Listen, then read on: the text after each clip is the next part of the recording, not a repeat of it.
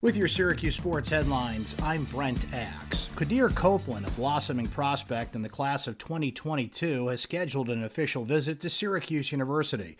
Copeland, a 6'6" guard, will take an official visit to the SU campus next Tuesday.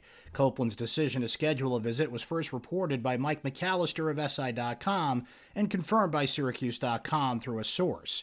Copeland is rated the number 85 player in the country by Rivals.com. That's a huge jump from earlier this season. Sire Torrance's college scholarship offers just doubled, and at least one more could be on the way soon. Torrance, a freshman wide receiver who just completed his freshman season at CBA, tweeted that he's received an offer from Buffalo, whose camp he attended on Wednesday.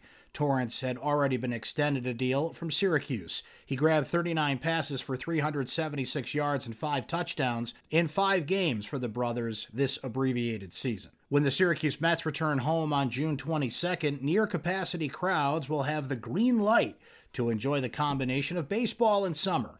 The Mets announced on Monday that in accordance with relaxed state COVID guidelines, most sections in NBT Bank Stadium can be fully sold. Syracuse will still offer some socially distanced seating sections for fans that are more comfortable continuing to do that. The new capacity will be 10,266.